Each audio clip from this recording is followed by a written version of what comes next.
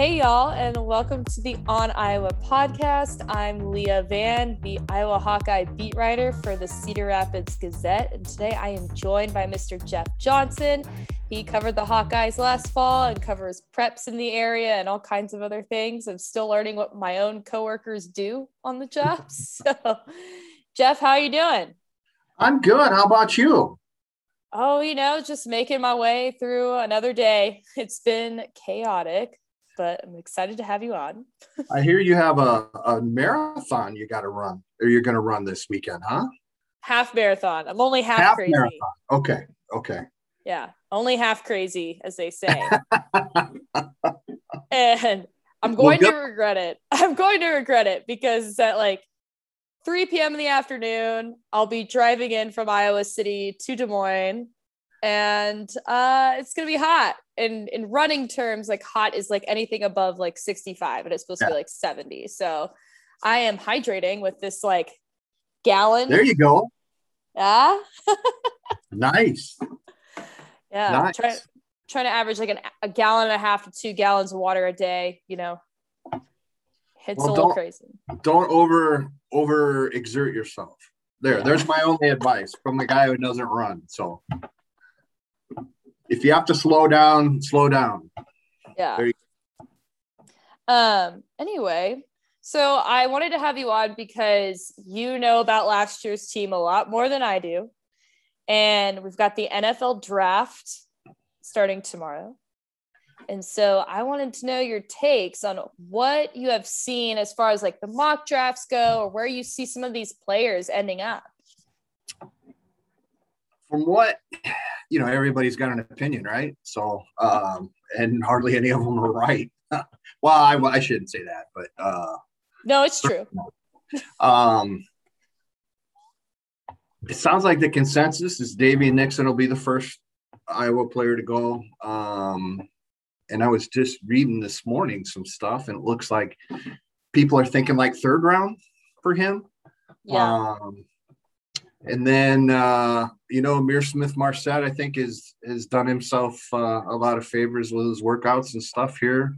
So I'm pretty sure he'll go maybe like fifth round-ish, something like that. And Alaric Jackson, I think, will probably go right around that time frame as well. And then you're looking at Nick Niemann. What's going to happen with him, right? He's got his brother obviously has been an important player for the Kansas City Chiefs, so as a free agent. So you would think that would help him. I think they're similar type of players and high motor type of guys. So I don't know if he'll get drafted, but certainly he's going to get a shot as a free agent at worst. And, I like, Brandon Smith is always a guy that really has intrigued me just because of his size. He's got that size and, some athletic ability, some big play type of potential maybe to go with that. And, huge hands, which, obviously it always helps the receiver. So there's a guy that I don't know that necessarily will get drafted, but I think he's going to get a legit shot at an NFL team. And I've thought for a couple of years that, I think he's going to end up playing in the NFL someday. So, but again, I don't know much. So, but that, that I guess that's kind of the main people that I keep reading about. What do you think? I guess. Yeah, I know. I mean, I guess, it's funny because when I looked this up last week, I looked up some mock drafts, some complete ones, because a lot of mock drafts are only like the first round. And the 3 complete ones I found were The Athletic, and I think it was Pro Football Network and CBS Sports. And they're all just like Davion Nixon went anywhere from the second round to the third round. Yeah. To either I think it was The Athletic said the Giants. I'm scrolling through right now. Pro Football Network said the Cleveland Browns. And then CBS Sports said the Detroit Lions. So, okay. I'd heard, or the thing I read this morning had him going to Houston. So there you go. Right. So, okay, let's just put all NFL teams on the slate for Davion Nixon. Yeah. That's the thing about mock drafts. Like, I always think, especially when you get into those later rounds, like, how do you even, I don't know who does the research there, and how do you even find out? I mean, no one's making an accurate prediction, you know? Right. And I even saw like Mina Kimes joking around about it. I think Michael Oss sent me the little Twitter exchange Mina Kimes had with some people about late round wide receivers. And she was tweeting about Ihmir Smith-Marsette. And she was like, oh, when he gets drafted, like all of us are going to just lose our cool. It's going to be really fun. Yeah. You know, and I mean, that's, you know, Leah, as you know, and I mean, it's like, why would, what good does it do for teams to talk about people that guys are interested in, right? It doesn't, you know, you don't want anybody else to know what you're thinking, even past the first round. So it's just, you know, I love how everybody's an expert and has their opinions, and, you know, then you go through and, you know, seems like only Mel Kiper is the one that really gets it even close to right? Yeah, I mean, and even he's usually off base. But what I did find intriguing was that Nick Niemann did make at least one draft, like one mock draft, and it was The Athletic. And I'm wondering, like, does the fact that he has a brother in the NFL, does that add to his stock? I would certainly think so, right? Because, you know, and he was undrafted, you know, as well. And so, I mean, he had to work, you know, that much harder to get a spot and to make a spot. And, you know, now he's been in the league for multiple years. And I mean, it's a football family, obviously, with dad being a assistant coach at Iowa and a longtime assistant coach in college. So, I mean, they know the game inside and out, you would think, right? Both boys. So, you know, and he was kind of an unheralded type of guy, I thought, maybe at Iowa, but you know, the intangibles certainly are there in many respects. And you know, there's another guy I can definitely see, even if he doesn't get drafted, is maybe making an NFL roster at some point, you know, in his career. Yeah. Do you think any of these guys, like, what do you think if you had to go down the list, like Davion, Ihmir, Chauncey, Alaric, like, what do you think they bring to NFL team rosters specifically, just from what you have seen in the past year that you covered the team? I think Nixon is just, you know, incredible athleticism at a interior defensive position.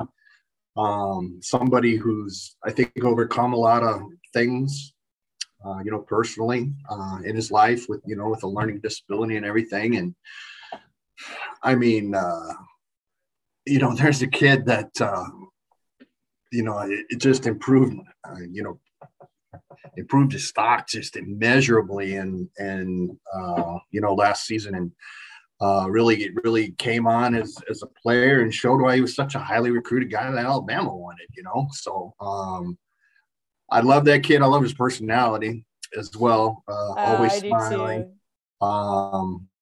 You know, and you know, I think you're scratching the surface maybe of what he can become as well, just because it, you know, it took him a little longer to quote unquote get it than maybe some other players. So I think he's got a ceiling, a pretty high ceiling. So I love what he could bring to the table in the interior defense. And, you know, I think you wrote something about Ihmir. I mean, there's a guy that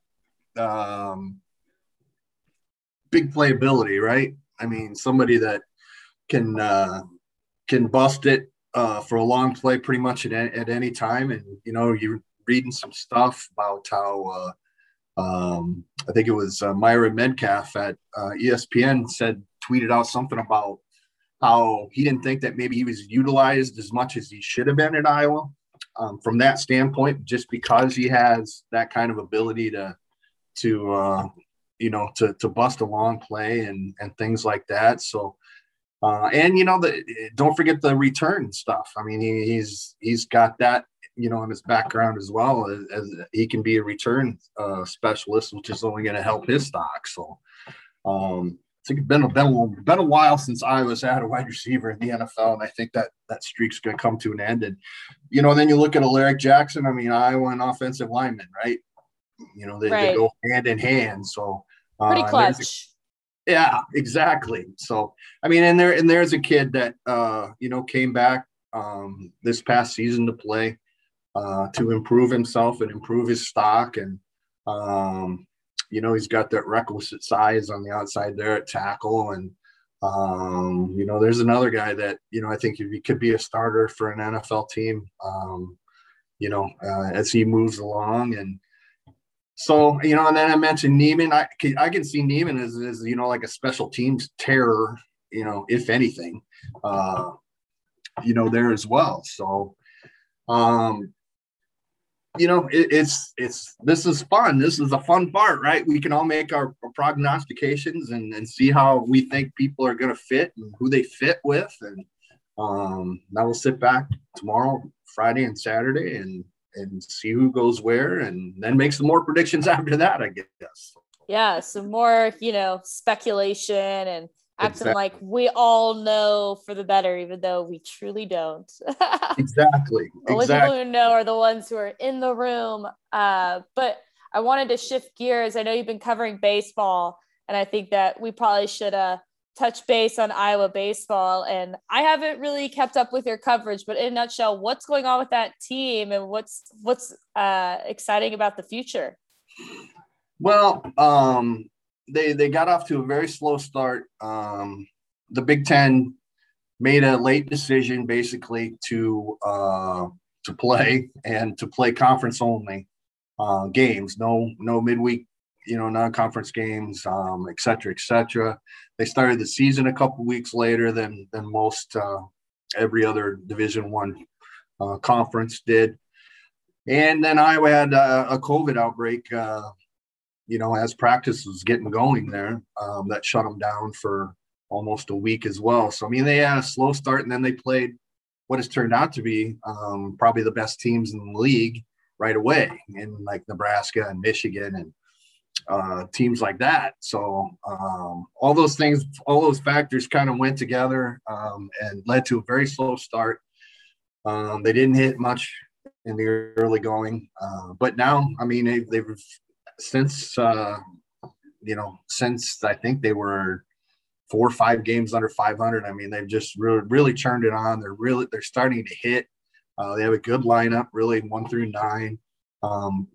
Starting pitching is kind of evolved as well. They've got a couple of guys and like Trenton Wallace and Cam Bauman, who have really solidified the starting rotation for them. And they've got 3-4 guys out of the bullpen that have done a nice job. And they've just really turned it around, and they're playing as good a baseball as anybody in the Big Ten right now. And Rick Heller, the coach, is as good a coach as there is in the Big Ten. There's no question about that. He's really come in and, kind of changed the culture and the expectation levels. And, this is a team that certainly right now, I think will make an NCAA regional and, could be pretty dangerous, once they get there. Yeah. And from what I understand, they play Indiana next, right? Yeah. Indiana for 3. And that's huge because Indiana's right there. I think second in the conference behind Nebraska, who Iowa's already played. So, I mean, if you can win even 2 out of 3, I mean, you're gaining on Indiana. In the conference, there's no conference tournament this year. So, I mean, there's a lot of things, that every game's so important because of that. How good's the Big Ten? I mean, that's a huge question because there's no non-conference games. They're not playing any. They haven't played anybody from the Pac-10 or the Pac-12 or the SEC or ACC or anybody like that. So no one really knows how good the Big Ten is. No tournament. I mean, it just puts that much more importance on every single, regular season game here. We've got about a month left. So Iowa's in a good spot, but certainly needs to keep winning. Yeah, I was going to say those non-conference games in baseball really give you the context as to how good a team might be. I know that Texas baseball, we always get hyped, and then all of a sudden they'll play like an SEC team. You're like, oh no, you know, and like all the SEC teams are kind of what I picture to be like kind of the baseball, you like bread and butter, I guess, when it comes to college baseball. And that's just who I end up seeing and stuff like that. So I don't know if you have any awareness as to what other baseball teams out there are like really the ones to watch this year or not. Yeah, it's what's really cool to me is that you look at, I think, two of the top 10 teams right now in the nation are like Louisville and TCU. And they have Cedar Rapids kids playing for them, which is really, to me, very cool. Austin Krob has turned into a great Big 12 conference caliber pitcher at TCU. He went to Kirkwood for a year and then started getting big time offers and decided that's where he wanted to go. And then, Louisville, there's a couple of Cedar Rapids kids playing outfield for him, and Trey Leonard and, Levi Usher from Wash and Prairie, respectively. So it's pretty cool when you see, kids from little old Cedar Rapids playing big time college baseball, at these major powers, the top programs in the country that win year in and year out and are legit national championship caliber, programs. Well, and when I covered baseball, I covered high school baseball up in Mason City, and then I covered Nyack baseball, which is really one of those places that cooks up a bunch of good players and spits them out to like TCU and stuff. And I saw some kids from Fort Worth, even my neck of the woods, traveling all the way up to Nyack only to come back to play for TCU just to up their levels. So I don't know. I've always found the baseball atmosphere in Iowa to be super interesting, especially for a state that doesn't have its own pro team. I don't know. Yeah, and the high schools play summer seasons. The only state that plays the summer season, doesn't play in the spring, which is, I think it hurts the kids, but not as much as you used to because, everybody's so visible now. All they got to do is put together a video package and, send it out to people. And, Perfect Game USA, the renowned baseball club, scouting service is based here and was started here, and they've helped immensely. And there's other programs like PBR of Iowa is another good program that promotes kids, and Dugout Sports out in Fairfax does a great job as well. And they house all the local kids, the area kids in the off season, that are in pro ball for workouts and stuff. They have a really nice facility out there. So people like Mitch Keller of Cedar Rapids, who's a starting pitcher for the Pirates, that's where he works out in the off season. And it's become a nice club where all these guys have a chance to work out. And, that's great. That's great. Yeah. Well, and before we get to summer, we've got I know there's minor league baseball coming up in the area. I'm super stoked. We got high school baseball, we got summer college baseball, all that. Before all that, this Saturday, we have spring football, last open practice, last taste of this team that we get to see before we dive into the fall season. Obviously, you covered this team last season. So I'm wondering what you are interested in as somebody who reported on this team. What do you think Iowa needs to do to fix? Are there parts of this team that you think Iowa needs to work on? Defensive line comes to mind first, maybe both lines, honestly. Because I look at this team and it's as good as there is, I think, when it comes to the defensive secondary with all the guys coming back and all the experience at corner and safety and, the hybrid corner safety position, the cash, as they call it, a position at Iowa. The linebackers, I think, are going to be tremendous. Look for Jack Campbell to have an all Big Ten conference season, for instance, in my opinion. But, you look at who's the only guy up front returning is Zach Van Valkenburg. So I was going to have to figure out or piece together a defensive line and then, offensive line too. You're losing some guys. So you do have the huge advantage of probably the best center in the country and Tyler Linderbaum up there, but how are those pieces going to fit around him at the guards and the tackles? I mean, there is quite a bit of experience, when you look at like a Kyler Schott and, Cody Ince, guys that played last season on the outside. So, I mean, the pieces are there, but I just, they just need to fit together and become cohesive. So that's really my big thing. And, wide receiver obviously is a question mark, with losing Smith and Smith-Marsette. I mean, there are some guys there that have experience, but is there somebody that's going to step up and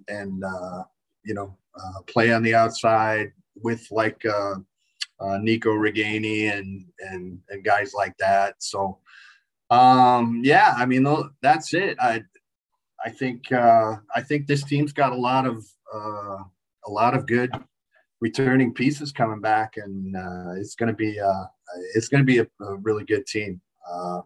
I can't wait for that Iowa State game. Boy, is that going to be fun. Oh man, I know we're not supposed to look that far ahead, but holy cow. Oh man, I'm excited. I mean, yeah. It'll be my second time at Jack Trice, first off, because I already went for Texas playing Iowa State. I believe that would have been back in 2017. Okay. Texas's quarterback was Shane Buechele, and we won. We won that game. I was there. I got super great seats, and it was a good time. So now I get to be in the press box, so that'll be different. But I actually covered an Iowa State Texas game in Austin. So I've been really, yes, and I remember they ferried all the media down on the field, a couple minutes before the game was over, and stood right next to Bevo for a while. Oh yeah. And then I looked down and noticed that I had stepped in some of Bevo's business, unfortunately. So that's always my indelible memory of covering a Texas game in Austin. But it was really hot that day. Oh, it's always hot. It's always hot. Right, during football season, you'll have snow. We play in 100-degree weather. There you go. It's the worst.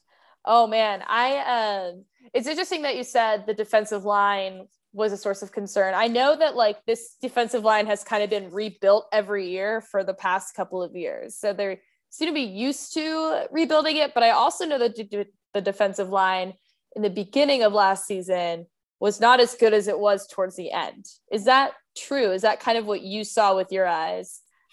Yeah, for sure. I mean, who expected, for instance, again, we mentioned Davion Nixon, but who expected him to have the season he did, right? And how important was that to the defensive line in its development? And, then you had a guy like Chauncey Golston, who's always been a very solid player up front.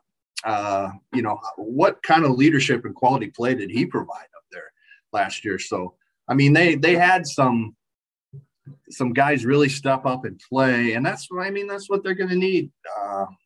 Here, I mean, but there's a number of names, guys that have a lot of experience, albeit limited in a limited type of way. But I mean, if they can find a guy or two, to kind of play even remotely close to what Nixon and Golston did, I think they'll be fine. But so that's, to me, that's really the biggest key for this team is the upfront, especially on the defensive side. Moving forward, you got to stop the run, right? Yeah. I want to look at the offensive side. You mentioned Nico Reganey, Tyrone Tracy as probably the two guys that are probably going to take that wide receiver part. I'm not so much as like concerned about the wide receivers though. I feel like Kelton Copeland has kind of built that unit into having a plethora of options, especially if, one of those top two don't work out. Keegan Johnson is the name that comes to mind, Arlen Bruce, all these new guys. But I was more concerned about the tight end position because there's like a ton of guys who literally have not seen the field at all. And, you get Sam Laporta, clutch. Okay, we've got that spot pretty much nailed. But, you need more than one guy to kind of play that position, especially in an offense like Iowa's. So yeah. I don't know. What did you see that as a source of concern, or is this something that's kind of you're also used to being on the Iowa beat? Yeah, it's just tight end just never really seems to be much of a concern And you mentioned Laporta, but you're right. And you don't want to think negatively and say, oh man, what if he gets hurt? But what if he gets hurt? I mean, who's going to step up? But I think you got names there. I think Luke Lachey is a guy that's got an opportunity to be a really big time tight end for them, and that's they'll play a lot of 2 tight end sets. So I think you'll see him and Laporta doing a lot of 2 tight end sets together. And while I'm thinking of it, we forgot when we talked about NFL prospects, let's see what Sean Byer does at tight end, Cedar Rapids Kennedy prep. Totally forgot about him. I mean, Iowa and tight ends, they go together perfectly too. So he's going to get a shot, even if he doesn't get drafted, to show what he can do. So go do your thing, Sean. Great kid. Yeah. He was a little shy in the press conference, or maybe just not a talker. I can tell. Kind of your usual like Iowa guy, does not talk much and wants to show by example. But yeah, I think he was also, Pro Football Network was really hot on him and said that like he was probably one of the top 3 tight end prospects in this draft, which I don't know if that's ambitious or not. But he could be one of those guys that, ends up in free agency, works his way up and just ends up on a roster and killing it, the classic Iowa story. No, exactly. And he played his best football by far last year, and kind of in the shadow, in a sense, I guess, of Laporta, because he played so well. But, Sean really gave him another weapon, and he's a good blocker. So, yeah, I totally can see a kid like that, hooking on to, at the very least, like it's, what the practice squad and maybe working his way up as we go along there. So. Well, and blocking is super important too at the tight end position in the NFL, especially. It's more so important than it would be in college, I think, too. And I think I know that this is Tight End U, which is why, because the first time I went to an Iowa Football Media Day, back when I was working at the Globe Gazette, I picked up a roster and I was like, you've got to be kidding me. What do you need 15 tight ends for? And everybody was like, like up here, we play farm boy football, like pro style offense. And I was like, 15. We get 4 at Texas. And there's one that I think just entered the transfer portal yesterday because he's like, I'm not going to get any playing time. And it's true. Like, I would too if I were him, but he's a really good tight end. I was like, well, maybe Iowa will pick him up. But like, it just seems like there was a never ending like list of tight ends. And then I pick up the roster this year and there's like 8, which I consider to not be very many for Iowa. And then I'm going through the names and I'm like, well, at least maybe 1 or 2 of them have seen some time on the field. Like Luke Lachey looked great during the spring practice last week. And, but when you look further down the roster and you've got like Bryce Schulte, I guess he's played a little bit in 2018 and 2020 and not a lot. And then you've got Josiah, Elijah, Jackson, Tommy. I'm like reading these names off of the story I wrote, and literally none of them have played. So I'm interested to know if any of them will play in this spring game on Saturday, and if we'll see, kind of the next men that are going to come up through the roots. I don't know. Like I said, I guess it looks like Luke Lachey will be that number 2 guy, but I'm even looking for the number 3 guy. Right? It's tight end U. Yeah, no, exactly. So in Mason City, did you come across Miguel Recinos? I did. I wrote about Miguel Recinos several times. Did you? Yeah. There's another great kid. He's great. He was so fun to write about because he actually he talks. I love kids who talk. Exactly. And I guess that's a kicker thing because kickers don't get the opportunity to talk very often because they're the kickers. Yeah. Right. And, you mentioned special teams that way for Iowa. I mean, they're pretty set, right? They have all Big Ten punter coming back. And, I think Caleb Shudak's going to just step right in where, Keith Duncan left off. And quite frankly, I think Caleb's got a little bit stronger leg than Keith did. So his decision to come back and play, I thought was huge for Iowa because, I think Iowa's not really going to, I don't think kicker's a question mark. Let's put it that way. I think him. he nailed a 51-yard field goal in the last practice, and then he missed the second one. And I think we all kind of brushed over the fact that he made a 51-yard field goal in the practice, which is, it's huge. I mean, and I know it's practice, but it's good to know that like he's got that strength, he's got that accuracy. And I think it's endearing that he came back because it seems like, he could have left, and he had to play behind Keith Duncan. And I don't know. It seems like he's been waiting for this opportunity, and he thought that maybe if I were him, I would think that I wasn't going to get it. And then you had to literally wait until the younger guy left, No, exactly. And I mean, he's shown he's got a strong leg with kickoffs, and, maybe he's probably got his designs maybe on some sort of pro career moving forward too. So, I mean, this is his chance to show it, and he wouldn't have had a chance to show it, obviously, if he wouldn't have decided to come back. So good on him, definitely, for doing that. I mean, I don't know how many kids would have come back one more year in his situation. So yeah. And I would be remiss if I didn't discuss the quarterback situation, even though I don't think there really is a situation. That's my suspicion. But everybody wants there to be a situation when it comes to the quarterback situation. So I don't know if what you saw last year gives you any intel on this situation, but do we think we're going to see Spencer Petras starting for the Hawkeyes this fall? That's the bottom line question.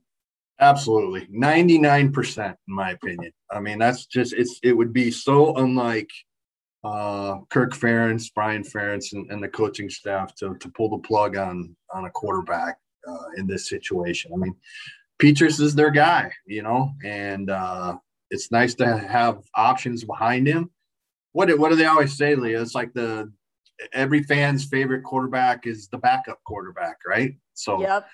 I think that's, everybody's heard a lot about Deuce Hogan since he's been recruited, and Padilla's done a nice job in a backup role, but I think this is Spencer Petras' team, no question about it. Encouraged by his improvement, down the stretch of the season, because, I mean, quite frankly, you spent, a lot of that season where you didn't really see a whole lot of improvement out of him, errant throws and, happy feet in the pocket at times, and not reading the field as well. As maybe you'd like him to, but I think he's their guy, no question about it. I think the team believes that he's their guy as well, and that's obviously so important as well. So, yeah, I'd be stunned, barring some sort of unforeseen injury, that if he's not the guy behind, taking snaps from Tyler Linderbaum once fall rolls around here.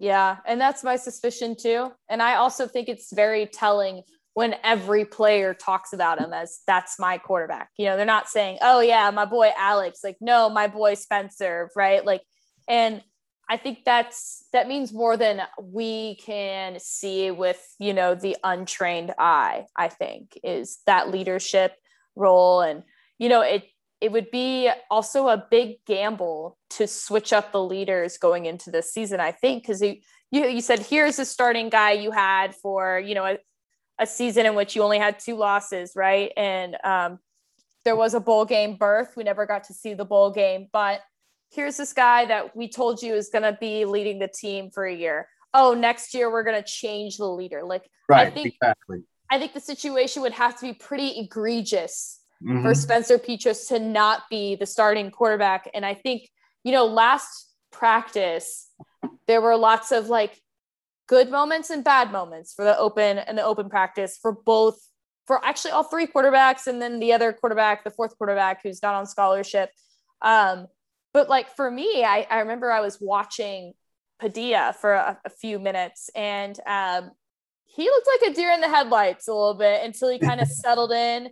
And then all of a sudden, he had like some good throws. And then I think he's a little bit better on his feet compared to Spencer. Just as far as like being able to make a play out of nothing, right? Or what could be nothing.